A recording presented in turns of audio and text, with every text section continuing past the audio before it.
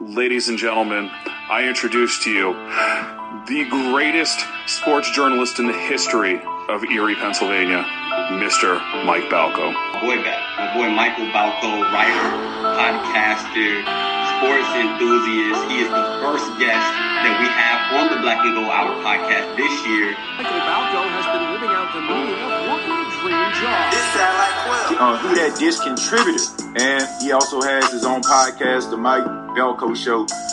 I want you all to welcome Mr. Mike Balco. Today to speak about the New Orleans Saints is Michael Balco from the Michael Balco Show. Michael Balco, the host of the Michael Balco Show, the Saints writer for Who That Dish. Host of the Michael Balco Show, please welcome Michael Balco. What's up? Welcome back to another episode of the Michael Balco Show. You already know, season 3 debut right here. It's your host, Mikey B. Come on now. You already know who your host is. You've been here for 3 years now. That's wild. But today, it's not about me. It's about my guest. I'm excited to announce him. He's one of the best JUCO wide receivers in the country, a TikTok creator with over 160,000 followers at the time of this recording. It's only going up, though, man, just like the stock market. And one of the most dedicated athletes I can very confidently say that I've ever interviewed. Tyson Schilling, how are we doing, my man? Doing good. Thank you for having me. Yes, sir. Thanks for reaching out, man. And it's great that we could just collab today and just chop it up a little bit on the show, kick off season 3. Make it lit. Sure. Make it lit as shit, my boy. But first and foremost, we got to rep that area code. Tell us about your hometown and what makes it so unique. 651, baby. So I'm from St. Paul, Minnesota. Freezing cold up here. I think right now it's about -10 or something the last few days. So happy New Year. Born and raised St. Paul, Minnesota. Always been a Minnesota guy.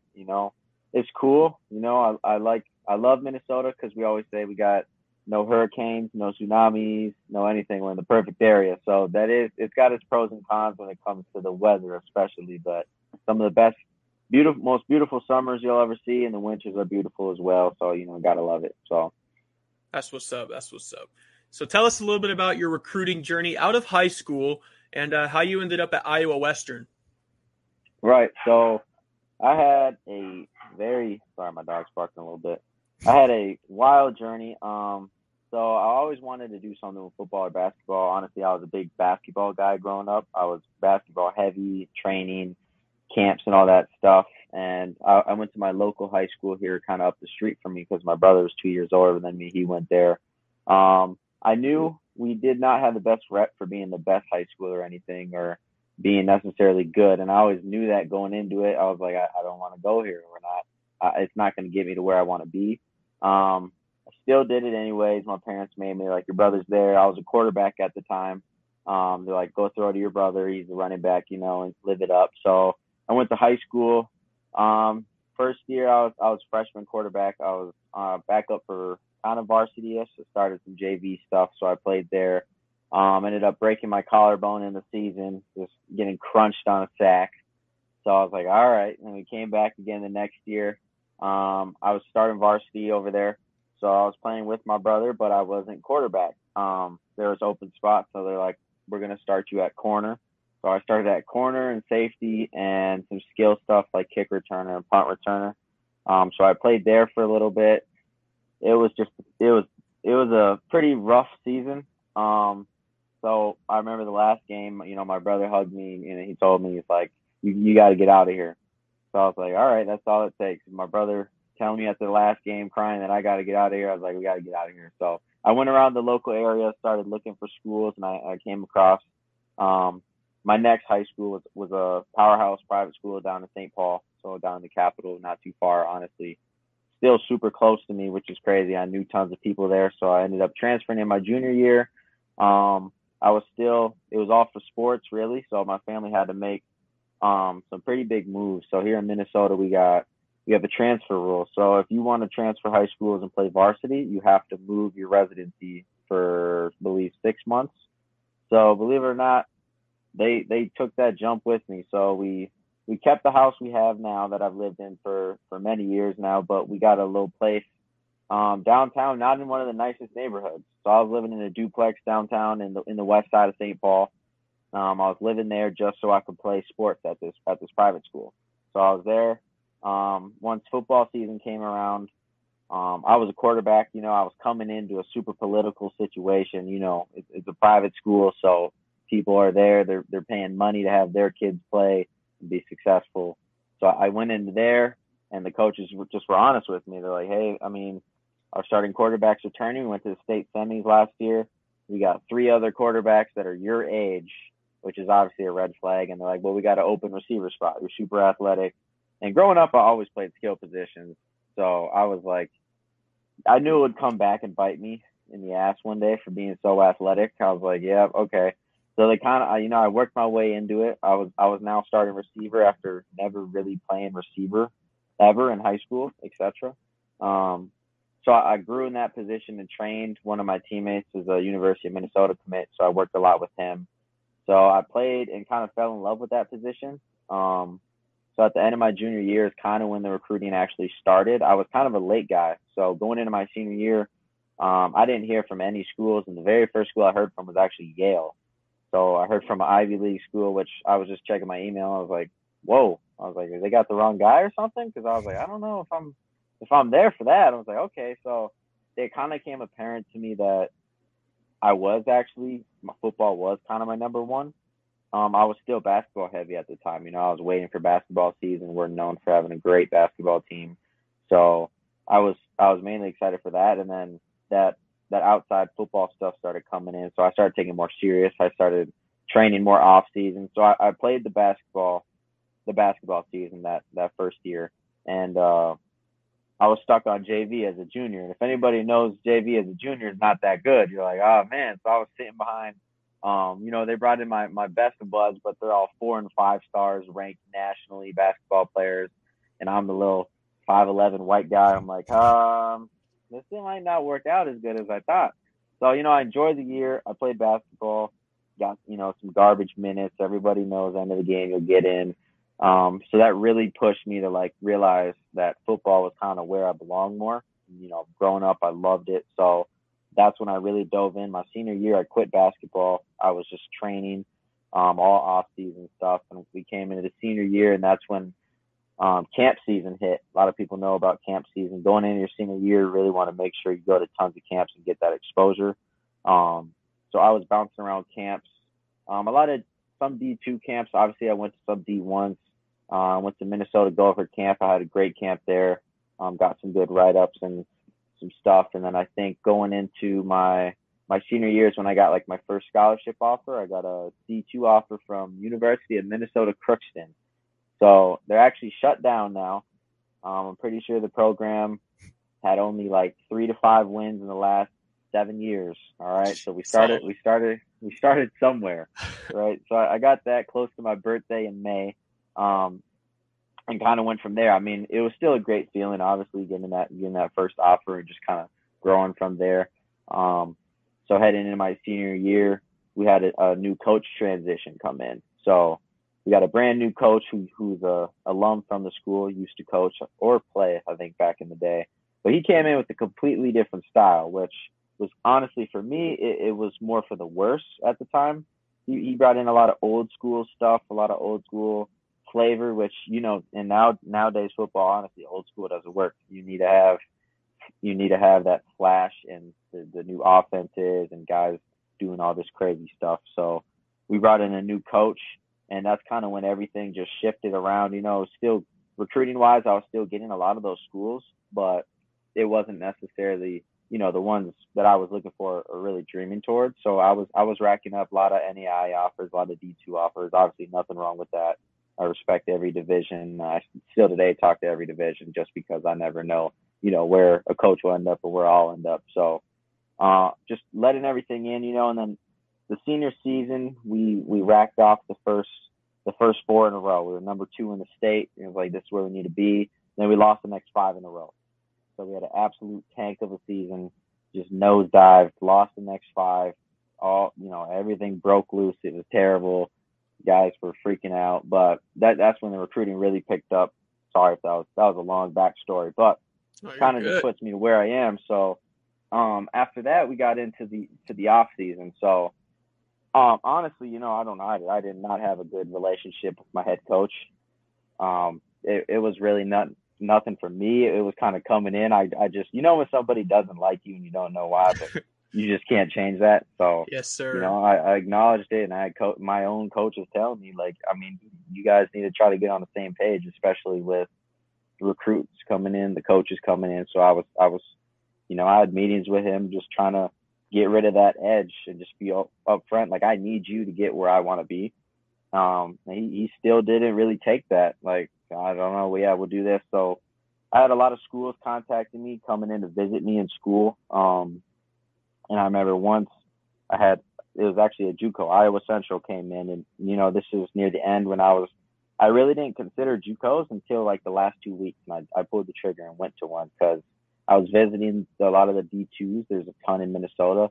None just felt like the right fit. As a guy, I'm a big dreamer. I've always had these goals I want to hit. And I feel like you only get one shot, especially in football. It's going to break your heart one day to really try to hit those goals. So that's when I just bet on myself. A lot of coaches were disappointed, but I just decided, I'm going to go JUCO. So I had schools like Iowa Central come in, and unfortunately, I was waiting all day because, like, once we're here, we'll text you and we'll sit down and talk because, it's a big thing to meet a coach.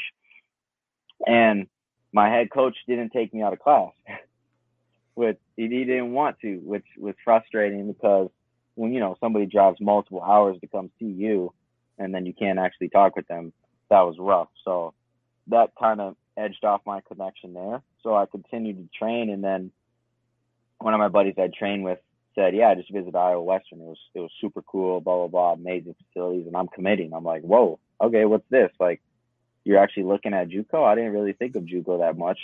And I looked into it. I hit up the head coach. We hit it off. Then I went down there for a visit. And then once I came back the next 2 days, I pulled the trigger and committed. So that got me to Iowa Western. That's dope. That's a crazy story, too. Yeah, it's all over the place. I'm going to have an autobiography one day, I say. It's gonna be Do crazy. Do it. You should. But what's it like, real quick, this is kind of off the dome question. What's it like, you said you kind of had like clashes and stuff with your high school coach. What was it like whenever you got like a really good connection with a college coach that wanted you to be a part of their program? What was that like? Yep. I mean, that was honestly the best feeling, I've always wanted to be where I'm needed, not wanted, if that makes sense, especially in college football, because, a coach will show interest in you, but that doesn't mean you're going to come in and play and be his buddy, because once the paper's signed, it's a whole different world, So, yeah, having those coaches really just like constantly call me or reach out like, hey, I want you. Like, to openly say that I want you, I need you in my program. It was a great feeling. Unfortunately, a lot of those were the programs that I personally didn't feel like I wanted or needed at the time.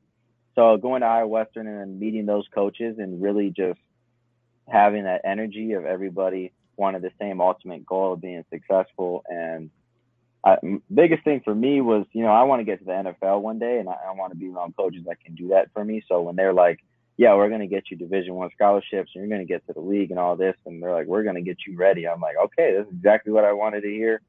Obviously school is a huge part, but coming out of high school, that's not your biggest focus. Is I need to go somewhere to get my degree, which obviously it is, but a lot of those schools were academic heavy, school first. So I want to be somewhere sport first to really launch me forward.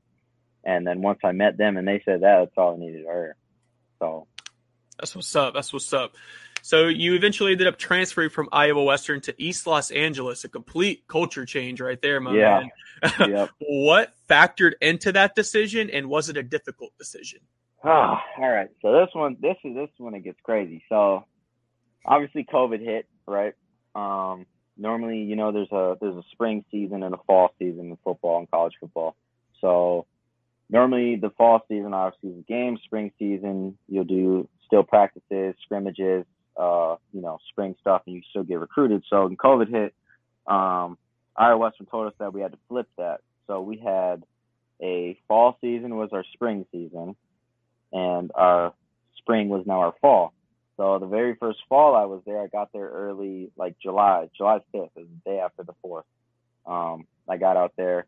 So we were practicing every single day, ended up doing scrimmages and stuff. It was really going good. I was looking high on the depth chart. And I tore my knee.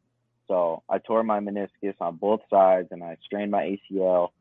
So that was a huge setback. So from there, I had to go home, get surgery, and I ended up rehabbing like super fast. It was like 3 to 4 months, and I was back. I hit the ground running and stuff. Jeez. I went back to Iowa Western. Their trainers were amazing because of the facility. So I was doing rehab 2-3 times a day, and they got me right back.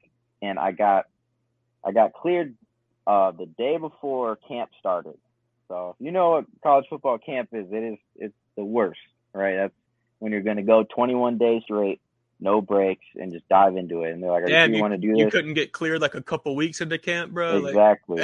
Exactly. And I just tore my knee, so I just rehabbed. Obviously, I'm not going to be as fast as explosive. And they're like, all right, yeah, you're good to go. I was like, really? So I went into camp. I feel like I didn't miss a step. I came back into it hot as a guy who just tore his knee. I was moving and stuff. So we did testing, obviously, and I thought I was going to run a 4.4 my first day back, and that was not the truth. That was the ugly truth. Found out quickly I was not as fast as I was or as explosive. So luckily I didn't have to wear a knee brace or anything that would slow me down. So I dove back into it. I was fighting for spots, but during the spring, the fall season was done for the big D1s that played. So tons of transfers came in. So we had a bunch of big-time guys, NFL sons, NFL brothers coming in, guys with big names and stars. And that's a big thing in JUCO is politics. So no matter how good you are, for guys coming in who had, we had a receiver who had 50 offers out of high school. If you have 50 offers out of high school versus, some kid from up north Minnesota, it's going to be hard to beat that out, even if it's off of skill, just because of who the guy is. So, we were competing for spots and stuff was going good. And then, it was hard because over there, there's an in-state, out-of-state rule. So if any Iowa JUCO, 53 guys on the roster have to be from the state of Iowa, which leaves not a lot of room for especially traveling. Traveling to games is a smaller roster than a home game. So we all thought everybody was going to play. And then they hit us kind of a week before, like, no, a certain amount of guys have to be from Iowa. And they don't tell you that when you commit or anything because, it's a huge red flag. They just say, a few guys, it's not a big deal. So when you get there, you find out quickly, like, this kid's not good, but he's from Iowa. He actually might play. Hey, them Iowa kids different, bro. Yeah, so I'm telling you, it's the corn dog. You got the big corn farm Iowa kids, and they're beating you out for your spot, and you're just like, how? But we had our receiver room hit 40 guys. It was 35 to 37 guys at a junior college, which is insane. Dwindle it down, that leaves 8 could travel, so 4 had to be from Iowa and 4 out of state. So a guy like me, I'm fighting for 4 spots with 30 other guys. So I'm fighting with guys, that are obviously older, have more experience, guys that have been there like freaking 3 years, or guys that have had the stars and the politics. So, and I still paired up pretty good. But eventually when camp got down and we were getting closer to games, there's a little switch, and they kind of like snuck me in on scout team a little bit. And I realized it. I'm like, this is scout team, isn't it? There's 2 separate practices. One would be at like 5 a.m, like right early. You have to get up super early, and the next one would be right after that. So they'd switch guys around in groups without really saying anything. It would just be like, okay, coach, like, that's cool. I'll go to a group now, get more sleep. And then you come in and you realize, like, the first group's got a lot of better guys than my group. And then that's when it kind of came out, like the week before, like, yeah, this group is all scout guys helping out the defense, and these guys are helping out the offense. So, I met with my coach just to be clear. He's like, yeah, you're there just right now. Obviously, you're a baller. You're going to get a chance to play. And I was tearing up the first team defense, so I enjoyed it in front of the head coach. Like, yeah, I need to play, They're like, your time's coming. You're going to play. Don't worry about it. So the week started passing, and eventually we got to like week 5 or 6, and I'm like, coach, I haven't even got pulled up to the starting practice group. Like, is there still, what's going on here? You told me there's like a 99% chance that you'll play this year. And they told me, well, unfortunately, the way things are going, we don't think that's going to happen this year. So that was a huge, I was like, junior college is extremely hard mentally. There's days that are down and days that are up, but you can never really be feel settled because it's always going to change. You know, there's days that you'll just break down. There's days that you'll feel amazing.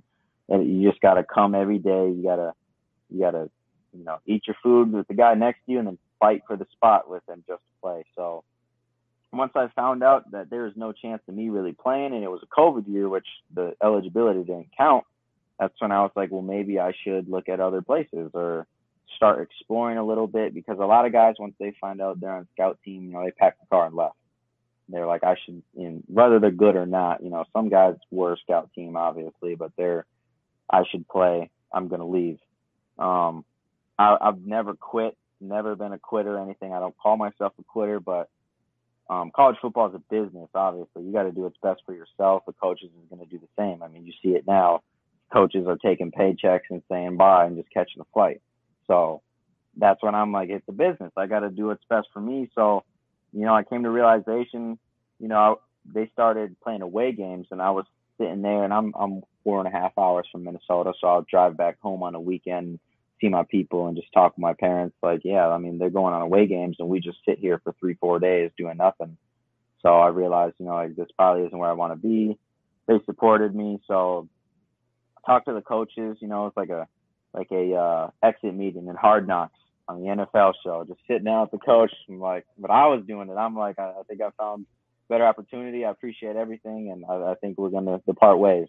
So they loved how professional it was. A lot of guys go in there kicking and screaming and stuff. So I just emptied my locker. Obviously it was tough with the connections I made with the guys that have been there forever.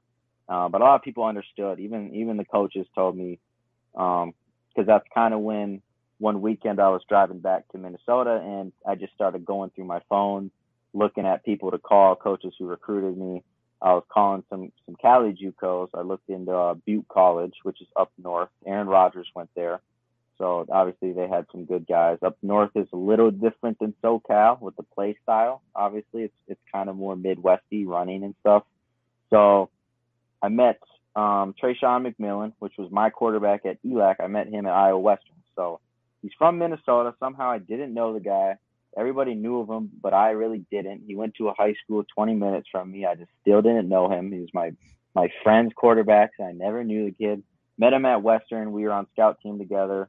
We were lighting it up, all this stuff, and we really had that. We formed a connection just off of playing together and stuff. And he bounced around 3 JUCOs or 2 JUCOs already, because quarterback is a super hard position. And the same thing happened to him. Once the season started, the coach said, I didn't expect to get these transfers. You just came in to be a scout guy. He was in California JUCO, so he flew across the country and found out he was going to be a scout guy.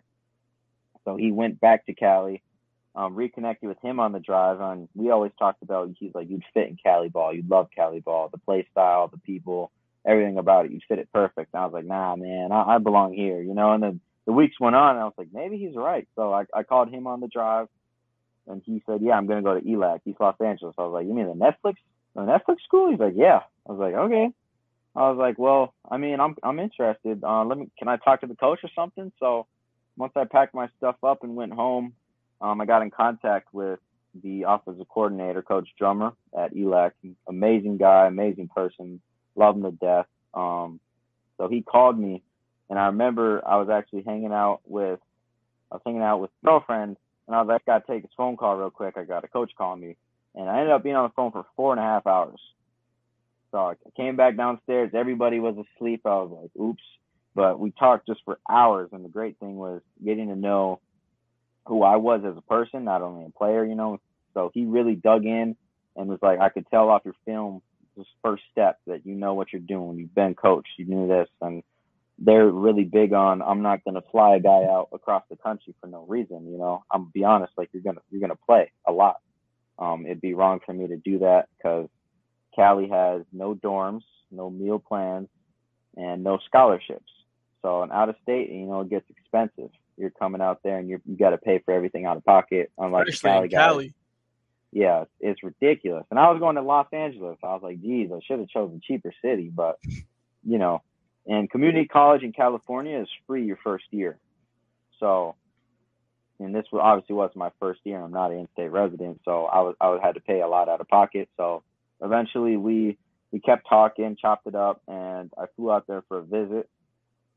Just because, they're like, normally guys don't visit JUCOs, but I was like, if I'm moving across the country, I'm going to have to visit and see what I'm getting myself into. So I flew out there, met the coaches. They're amazing staff. And I felt so close with them, just like they wanted me, and they're like respected everything about me. So, went there, saw the facilities, obviously not like Iowa Western. This isn't a light up locker room and a state of the art facility, weight room. Like, this is Los Angeles, it's East Side Los Angeles, and it's a junior college, so you're gonna get what you're going for. But the stadium was 25,000. Never filled past 500, obviously, but it was built for like the Olympic soccer game or something. But just playing in a stadium that big in general looked fun, so I was like, yeah, this looks really cool. So the main part I went out there was for the exposure. I've always wanted to play on the West Coast. I've liked the Pac-12 and all that stuff and the play style out there. So that was the main reason is, a Cali school is not going to come recruit in Iowa because they got guys in their backyard. They got hundreds of JUCOs they can just go pick from right there and come see you in person. So that's how I ended up at ELAC. Next thing you know, they're like, well, could you be out here in a month? And I was like, wait, what?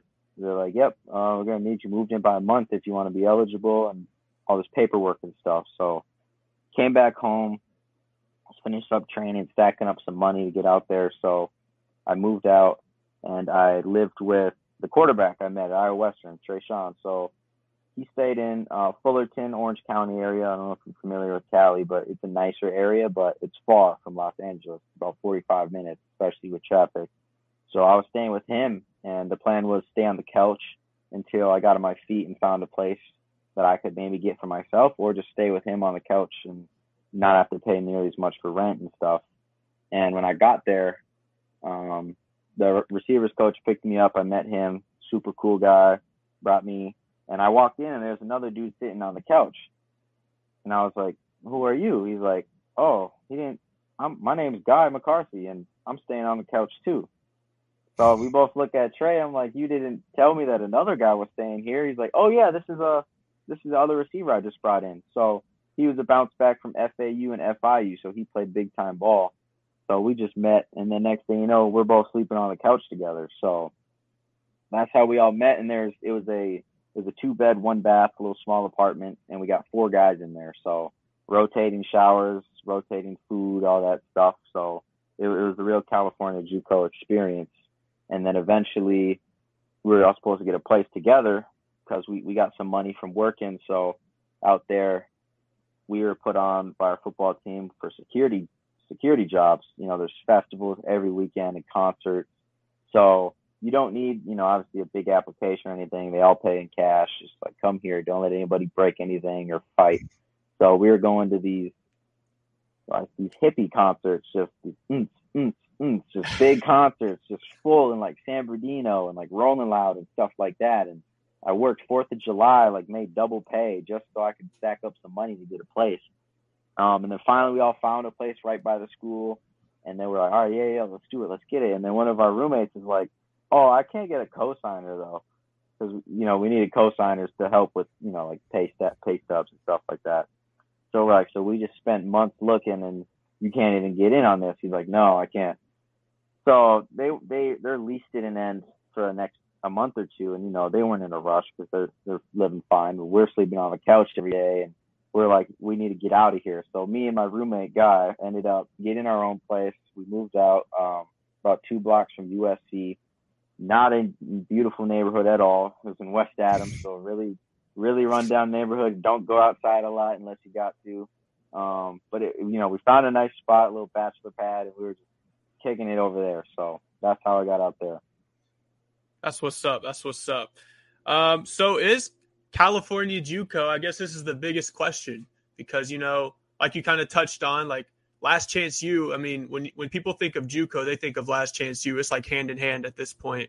Is it really the way it is on Netflix, or did they, I've had the opportunity to talk to one of Last Chance U's very own RJ Stern and all of that stuff. So, he kind of touched on the whole thing, but let's hear it from you too. Is it all it seems to be, or what's going on with it?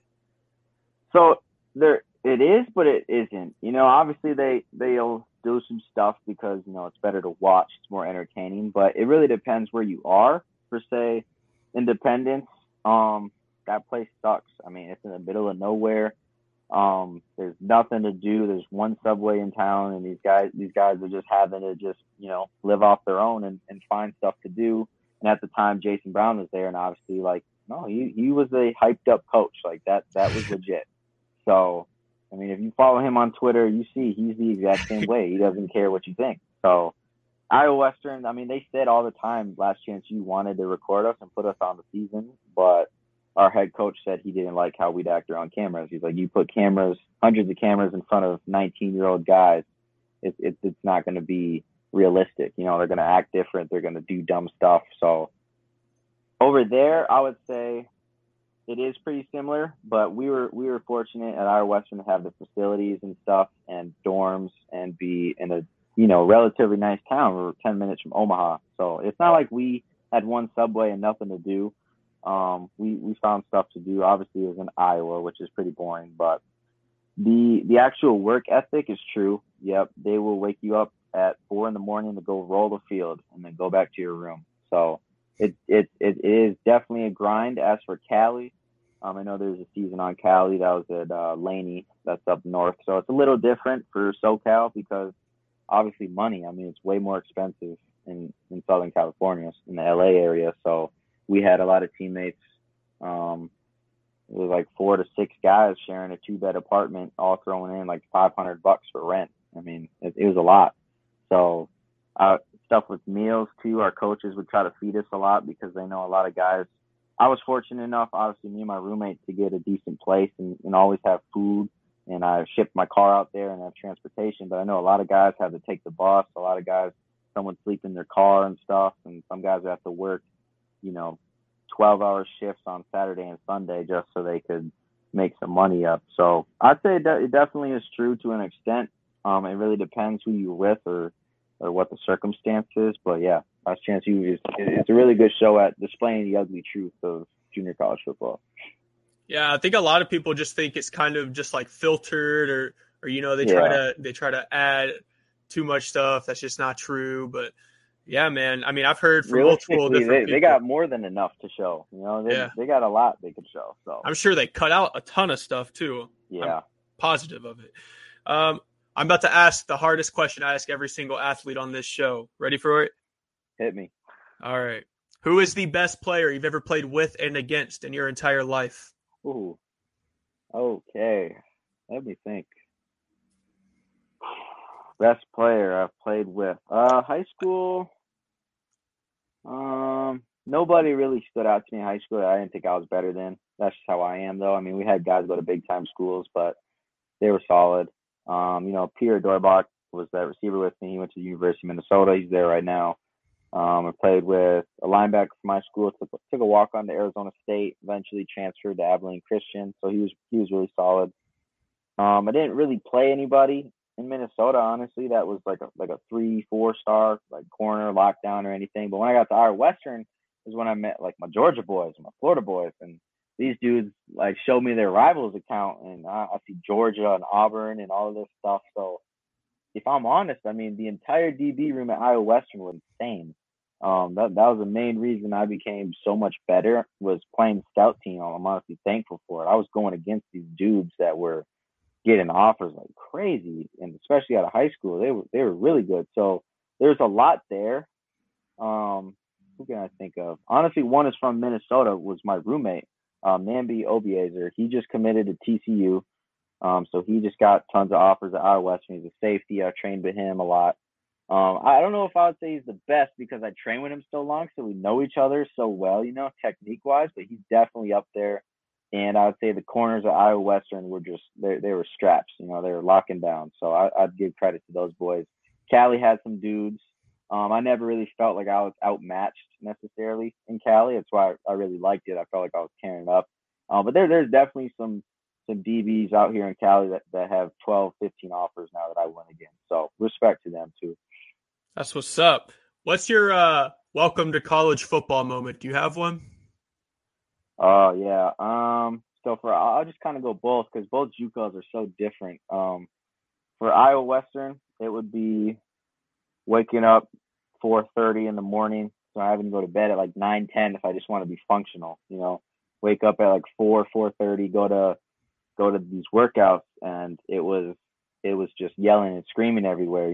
First day when you get there and they're trying to whittle out the weak guys, we had to do a workout where we put our hands on our head, and the coach just screams military chants, just right, left, right. So we had to hop like a 90-degree angle, side, front, and back, and just hop. And if you messed up, we'd have to restart, or it'd be punishment. And this is the entire team. So you got 300-pound guys hopping with the tummy floating, right, left, right.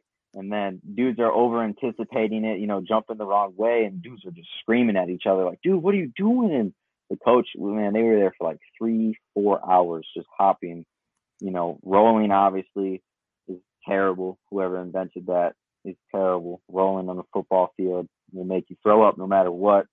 The weightlifting, honestly, the camp too. There'll be days that you, especially as a receiver, you didn't know your legs didn't work like that. You'll get so sore. It's insane. Thank God we had ice baths. For East Los Angeles, I was pretty, it felt good to be like a second year guy because I had a lot under my belt. Like I knew what to expect, coming into a new system and stuff. Like a lot of guys are fresh out of high school, and I'm like, oh, this dude's going to get crushed by this or that. So the fall camp for sure still gets me. I made it through every day, which I am proud of. I made it through the whole season without getting hurt. I'm big on taking care of my body, but there's days in fall camp it was terrible. We didn't even get ice baths because of COVID. The trainers wouldn't let us even get a trash tub like Iowa Western did. So we didn't really have, those facilities to do rehab. We didn't have the stim machines and the 7 trainers like Iowa Western massaging your legs and icing you, and you're on your phone chilling, watching Drake. It was just, here, grab a bag of ice and go home and come back tomorrow morning. So the fall camp will forever be there, and I'm not looking forward to it at the next level because it's going to get worse, and after that, it's going to get worse. It's just something you have to do. So I'd say that for sure. I've heard from a lot of college athletes that make it to the pros that the college is the hard part, man. Once you get up to the pros, it's pretty easy. It's chill once you get up there, bro. So you just gotta. I mean, you're getting paid too, so who doesn't like that? Yeah, you got benefits, PTO, bro. Yeah, the whole nut. Who you bumping to pregame? Who have I been? I really bump around. Obviously, Drake. Drake's like the GOAT. He'll get in there sometimes, but. That's a hot take. I met a lot of Florida boys, so I like a lot of Florida rappers now. My favorite's Rod Wave. Island Boys. I love him. Yeah, the Island Boys, yep. I know, I'm just playing. Island Boy. That's my pregame. No, I listen to everything, honestly. I never could get into the West Coast music, though, honestly. They'd always play it, and I'd be like, this shit's trash. Turn it off. So they'd play that in the locker room. It just wasn't it. I'm like, I only listen to Tupac and anything West Coast. That's it. So I listen to those guys, a lot of Florida rappers. Yeah, all over the place, really. Anything rap I like. No country though. No country at all. Damn, that's tough. Yeah, I don't like country at all. I don't know. Guess you can't really bump to a pregame, bro. Nah. Nothing like a little. That's the biggest driving your truck. Workout music. Yep. In the pregame when you're warming up, you got those certain cities you're in. One city will play some real rap music. Like we're in Long Beach, they're playing bangers, and then we went up to Bakersfield, California, and they're playing 1980s rock and roll. So really depends where you're at. And when you got that kind of music on, you're like, you got to find your inner demon and just jam out. So warm up to Space Jam. I ain't gonna lie though, bro. In country concerts, it kind of different though. Man, that's what I've heard though. Country music, just chilling, bro. Like on your way to work or something, bro. There ain't nothing better. Some good old country music. But pregame, bro, gotta bump the rap for sure. Yeah, for sure. So back to football. You've been getting you've been landing some offers for some D1 schools lately. So how's it feel to finally kind of reap the rewards, man? All that hard work you've been putting in. I know you ain't done yet. Not by any means are you done yet. No. But how does it feel to finally start to be able to reap some of those rewards? Oh, it feels great, obviously. Not only those, but, every scholarship I've gotten from the D2 level and the NAI level and even, D3 interest, I'm grateful for all of it. So, it was a huge, like, sigh of relief just having somebody finally notice me. And it's funny because a lot of those coaches that offered me, they all point out the same thing. They're like, I can tell you have a chip on your shoulder. I can tell you seem like pissed off when you're playing. Like somebody did this to you. I'm like, yeah, high school, last JUCO injury. Like there's a huge chip on my shoulder. It's getting stale now. So I have that. I love that they'll respect that and my work ethic. And obviously I'm huge on getting it done in the classroom. I kept the 4.0 to JUCO so far. Never missed a day. Yeah, no, never. I've never missed a day of class and practice, of meetings, of any of that. And it's not really noticed now, but when you get to the next level and the next level, that's huge. If you miss an NFL meeting, you're going to end up being cut. That's how I've kind of lived my whole life. I never missed a day at elementary school. I never missed a day at middle school, high school. Like, I like being there. I like being in environments and, dudes would be like, oh, meeting. And I'm like, dude, I love meetings. I love taking that tape and talking to coach and just moving myself up the depth chart to be successful. So getting those scholarships is a great feeling, having them come in and meet me in person. I think that's a huge thing that helps me sell myself is if I can just get in front of the coach, obviously there's the eye test there, like they'll look at me a little bit like, but if I could shake their hand and talk to them and they'll see the kind of person I am, it's just kind of game over for me. I'm going to take that advantage. So I'm super thankful for those. Obviously, it's a little different now commitment wise because, the transfer portal opened up like crazy. Coaches are bouncing around like crazy. And it's a lot of guys in my position, we got good offers, but it's like we don't want to pull the trigger if we don't know if a coach is going to be there or if we don't know until everything settles down, that we just want to dive into it, especially out of JUCO. I don't want to be one of those guys in the portal in the next year or two being like, well, it didn't work out. I just went because it was D1. So, I'm open to everything still. And yeah. This next question I'm only asking because you reacted to it on my Twitter. So I got to ask it. All right, let's see. What are your thoughts on this Antonio Brown situation, my guy? Man, so obviously at first when I saw it, I'm like, there's a backstory. There's always a backstory. I never really grew up watching a lot of AB, honestly. That's weird. Like, I don't remember watching a lot of Steelers games or anything, or really, like, I knew he was, watched the highlights here and there, but I never was like, AB's like my favorite player, like booming for life and all this stuff. Once, all the crazy stuff happened a year or two ago, I noticed that. So when he did that in the game, I'm like, there is probably some mental health stuff there, obviously, but the dude's been through a lot too. Like, I got some sympathy for what's happening, obviously. And then at first I'm like, he's kind of crazy. And then that story broke out that the coaches, he was like, I'm hurt. And the coaches were like, well, we don't care if you're hurt. If you're hurt, just go home, like leave, you're done. So it sounded like they kind of cut him on the sideline. They were just like, you're done, leave, take your shit and go home. So doing that to a guy like that, something's going to flare up. We've all met people like that. You have to let Tom Brady go in a different way that you'll let Antonio Brown go. You got to know how he's going to react in an area like that. So I'm pretty sure, to me, that makes more sense, especially with the incentive stuff that they said he was this close to 333 and 333 and almost a mil. I would be really angry too if, that's embarrassing. If they tell you to go to the locker room middle of the game and walk in front of everybody and take your stuff off. So that makes more sense to me why he threw that, and that was his way of going out. We don't know how long the dude is going to be in the league for, honestly, maybe another year, but he's made it pretty open that he doesn't care. He likes football, but he literally posted on Instagram and said, football is not who I am. He posted like an ad. It was hilarious. So I think that's what that is him. He wants to be remembered in a way. He's like, I'm going to go out like this. And then there's videos of him in an Uber. And he went to the Nets game last night. Like, the dude's unfazed. So the way he's handling it, I'm like, that's kind of like some king shit, like he's doing. It's like, I respect it. I'd rather than just being cut, being in headlines like, oh, they cut him on the sideline. Dropped a whole ass album, bro. Yeah, right. He dropped He- a song. I was like, what is Yeah. going on? So I don't know how you feel about it, but that was like my first take was just like, I don't know, crazy. Listen, bro, when AB did that, I was crying Yeah. because, like, I don't know. I live in Erie, PA, so like Pittsburgh's not too far. So I've kind of followed him his whole career, and he's come up to Erie a few times to do some local attractions and whatnot. But so like AB's pretty familiar in my area, and then obviously just kind of seeing him go to Vegas with the whole like foot thing, and then come back over to Tampa Yeah. Bay or like New Yep. England, and then Tampa Bay, and it's just like, damn. So it's been crazy. And then when I saw him do that, I was just like, honestly, like, it's just laughable. And like, I Yeah. was just like, damn, at least like the Jets had low key something to cheer for, I guess, because they You still ended know? up blowing that Yeah. game, bro. Tom Brady came back. So Always, he always does. yeah, Bro. they shouldn't Impossible. have got comfortable there. Facts. So now we gotta talk about it. We ain't gonna go this whole podcast without talking about it.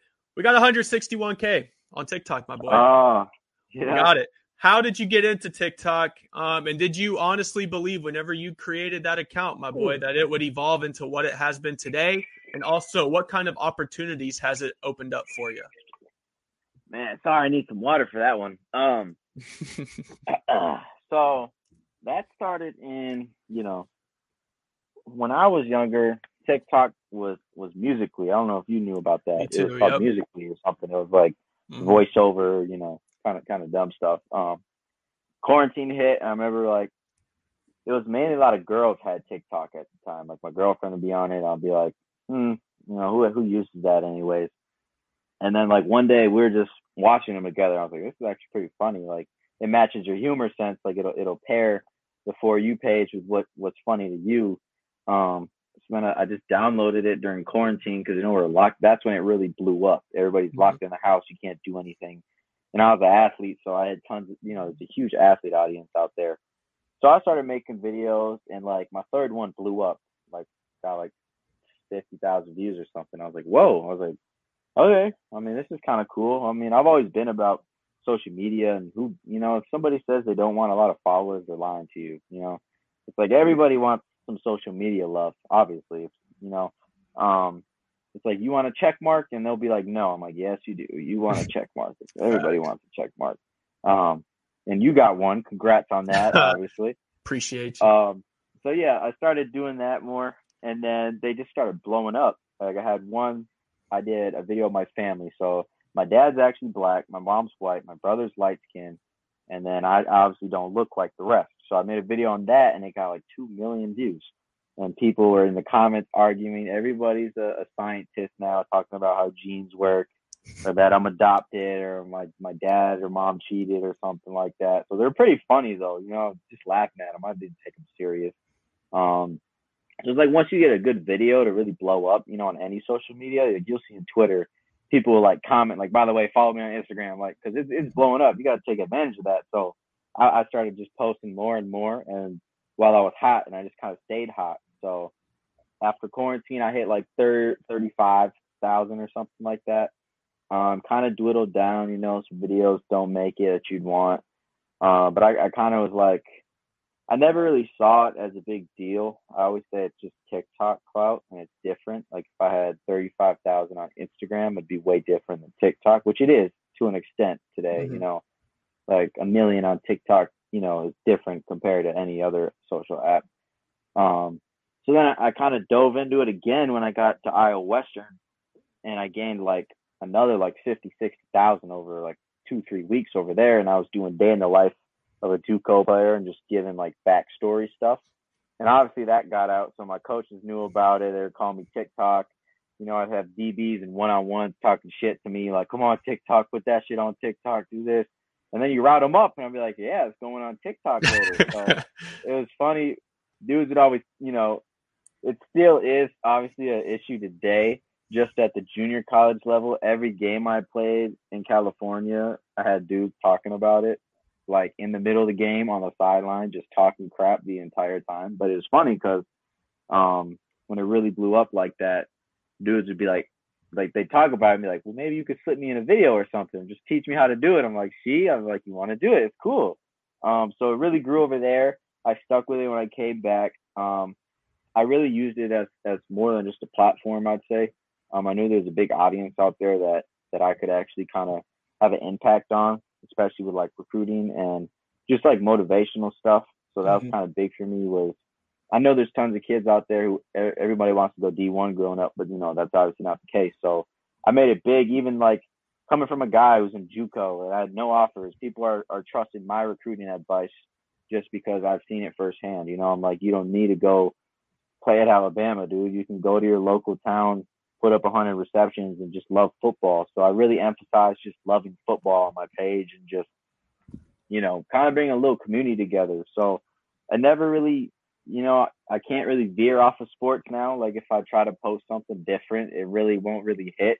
It's got to just be sports because that's what my audience is. And I've acknowledged that. I mean, you see guys like, I don't know if you know what Destroying is or AJ Green. These guys built huge audiences, like millions off of just football. So it shows you how big the football audience is. So it really kept blowing. People like fell in love with my story. I did a story of, it's kind of like a series, I used it as like a mini TV platform. I was dropping episodes on my journey of how I got to junior college. So I started in high school. That's when I found you too. Yeah, really. Yep. So I did like 16 parts, and I've always been decent at editing videos, This is like a side note. So I grew up customizing shoes and painting shoes. So I created a YouTube channel for that. And I mean, that's got like 12,000 subscribers, but I don't use it, just because I think my audience is so much of shoe guys that they'll see me posting football stuff and they'll be like, this is who? Like, when did I subscribe to this guy? So I've been meaning to try to get back onto YouTube and stuff, but, it'll take time. It's a lot more work. That the editing process, the monetization is worse than TikTok. Like, you get like $1 every 5,000 views on YouTube. It's ridiculous. So then let me hop back into the TikTok stuff. So that was really just like people were following my journey and those were blowing up. Like I even had, it was funny. I think I even got in an argument once with Patrick Mahomes' little brother, Jackson Mahomes. He commented on one of my videos and said something. So give us the tea. Yeah, man, I don't remember what it was, but a lot of people are like say stuff to him. And I think he said something. It was just funny. So it brought me a lot of attention. Like he replied to one of my comments and it brought the attention to my page. So I was like, hey, that's fine with me. So those videos were blowing up, and I know I got to a point like I couldn't milk it anymore. I was just literally, those videos were just going through my camera roll. I was just posting stuff. I didn't have to do any work. I was just finding camp videos and highlights and doing voiceovers and adding a little music, and they loved it. So once I did that, I got back into the JUCO stuff, and then decided I was gonna, I tore my knee. It was obviously a huge negative, but I used that to an advantage. I know tons of people go through injuries and you got to bounce back. So that hit an audience, and then transferring JUCOs hit an audience. And when I got to Cali, it was just like a different level of exposure, obviously. So that's what I was excited for. I mean, I'd be in Iowa, like the Canes drive through, and they'd be like, hey, you're that guy from TikTok. And I'd be like, yeah, what's up? So they kind of started growing there. Like when it kind of hits you, like it doesn't feel like making an impact on people. But now I think about it, like 160,000 would fill up an NFL stadium, and that's of all people that want to follow me. So it's kind of amazing. Like wow. I got my vaccination, and this lady was like, "Oh, my kids follow you on TikTok. Can I get a picture?" I was like, "What?" And I just got a shot in my arm, So Iowa, it was happening. Like it was blowing up a little more wherever I go, and then, obviously to me, it's not a big deal. Like to me, I don't think it's anything. I'm still thankful, but. And then I went to California, and I reffed the 7-on-7 football tournament, and them dudes in Cali get down different, right? They're some ballers, right? They're like 8th graders with the whole Pac-12 under their belt. So they were getting active, and I'm reffing, and then everybody there knew me. They're like, dude, that's TikTok guy, blah, blah, blah. Like, rate my drip or drown and all this stuff. And I was dying laughing. So hey, you left my drip or drown on scene, dog. I know. I gotta bring that series back. That did good because that drives, the people out there know, but you got to connect your socials. So that was a big Instagram driver was, shoot me a DM on Instagram and I'll put it on TikTok. So you got to use both socials. I'm big on social media. I gained probably 2,000 followers off of dudes who wanted me to rate the outfit. So I was like, I'm gonna do everything I can. So them dudes in Cali, it was hilarious. They were taking videos of me out there that were blowing up, like Tyson Schilling spotted reffing in California. I'm like, man, what? Like, this is getting crazy. So, it was super cool. Obviously, I'm thankful for it. My parents know about it. I mean, my coaches knew about it, and my ELAC coaches were cool. They'd be like, man, can I get a video or what? Like you playing, like put me in a video. I'm like, I got you, coach. So I'll put them in it. New coach Mosley too from Last Chance U basketball. He was hilarious. So all those guys, like they acknowledged it and they actually liked it. So obviously it's different at the JUCO level, but when you go to D1, everybody does it. Everybody's on any social media they can because of the NIL, and that came out. That helped me. I already could technically make money and stuff because I wasn't a NCAA athlete. So I was already doing that. People were like, "Hey, bro, you can finally do it." I was like, "Yeah, right, I can finally do it." I was like, "I've been doing it." So I've been fortunate enough to work with actually like some big brands like PSD, the underwear line, and Ethica and stuff. And now I've kind of partnered with NCSA, so I've been working with them, which is crazy because I actually, I made an account with them growing up. How to get recruited and stuff. People have their hates or doubts about them and stuff. So I was like, well, what's a better way to improve it for other people than work with them firsthand and tell them what they need to fix and tell them how people feel about them and if it's a money grab or if they actually help. So that's like the biggest one I've been working with is NCSA. I got some stuff coming out with them, which is kind of like ironic. Like I'm working with a recruiting page and I can't even get recruited myself right now. It's like I'm trying to get my own offers and I'm working with a page telling others how to get offers. I'm like, yeah, we'll see if this works. So the TikTok stuff's, great. I'll probably keep doing it no matter how much shit I get in the games, in the sidelines. It's hilarious. But we played some heated games, man. I come to the opposing sideline and man, it was just hectic though. Everybody knew me and were just screaming at me. It was crazy. And one person, I'm sure you know who he is, Clifford Taylor IV. I've actually had him on my show, and I kind of discovered him the exact same way I discovered you. Like literally just scrolling on my For You page, he posted his story, I followed him. Same thing I did with you. Like you posted your story, I followed you. Like because that's obviously what I'm all about. And and I know he did something similar. It's like he was playing at Florida, and obviously a larger audience, but still, like he's playing at Florida, and his story kind of blew up. I mean, he went from flag football to playing at Florida, like a tight end at Florida. It's crazy, crazy story. And obviously, I got him on my show and everything like that, and now he's a social media manager for the Los Angeles Rams, bro. So something like that, bro. Exactly, God forbid football don't work out, bro. It's a whole ass avenue for you, bro. It's crazy. People sleep on social media, bro. Like you can make all the jokes you want to, bro, but like that's where the bag's at for real. So you really either know it or you don't, Yeah. You either know how to navigate it and work it. You'll see people firsthand that don't know how to work it. And if you know how to work it, it's a blessing. You know what you're doing. Yeah. Facts. Who is your biggest inspiration? Doesn't have to be football related. It can be anything. Just your biggest inspiration in life. Why do you do what you do? Honestly, my parents. I know it sounds kind of cliche or oversaid a lot, but like I said about moving houses for me just to chase my own dream.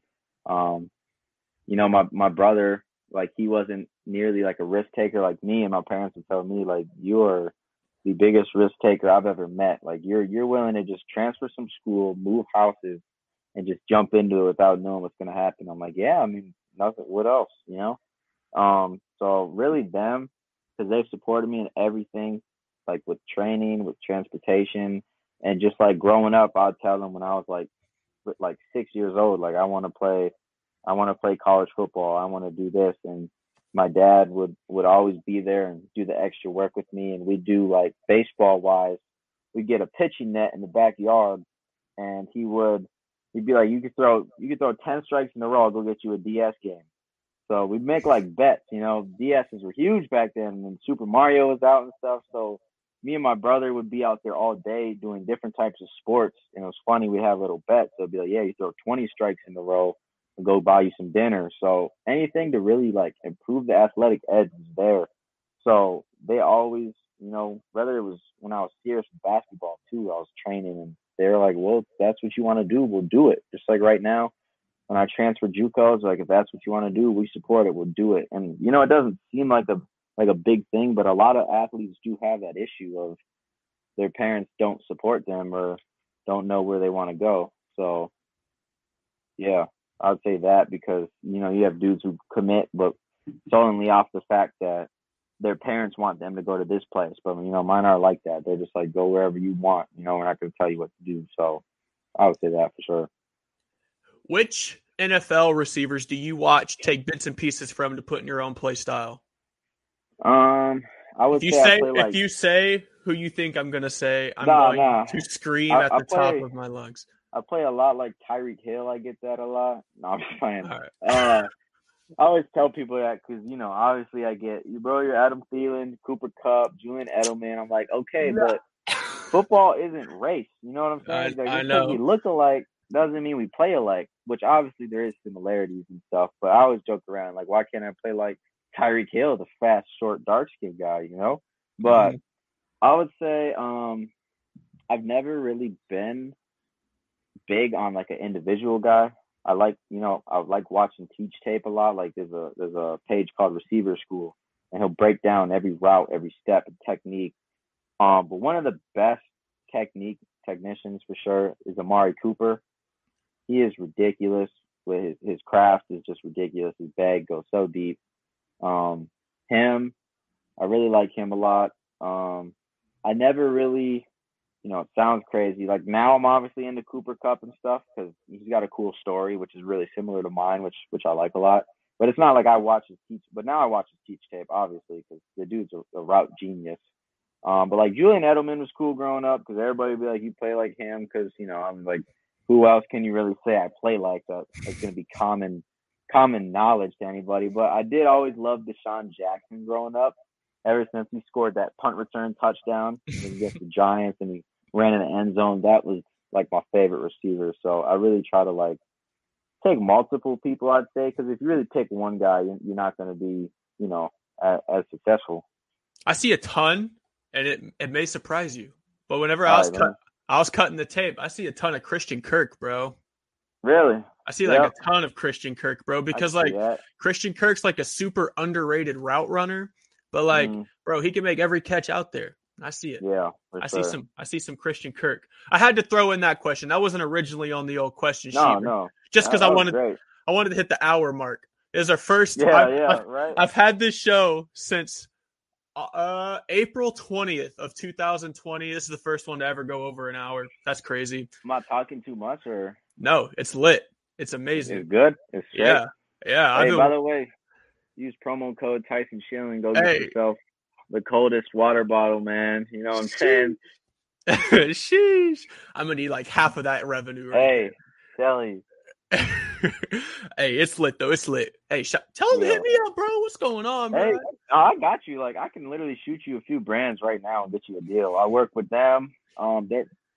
Everybody does it. Like, you'll see them just put the water bottle in the corner or something. But, like, all jokes aside, like, this thing stays cold for, like, 3-4 days. Like, I keep icing it for days. I have that, and then there's this thing called Cloudy, which is, like, melatonin diffusers and, like, gummies and stuff that help you sleep, which I started using those, too. So I'm like, those are really cool, too. I work with them, so. It's lit. It's lit. That's dope. One last question for you, Tyson.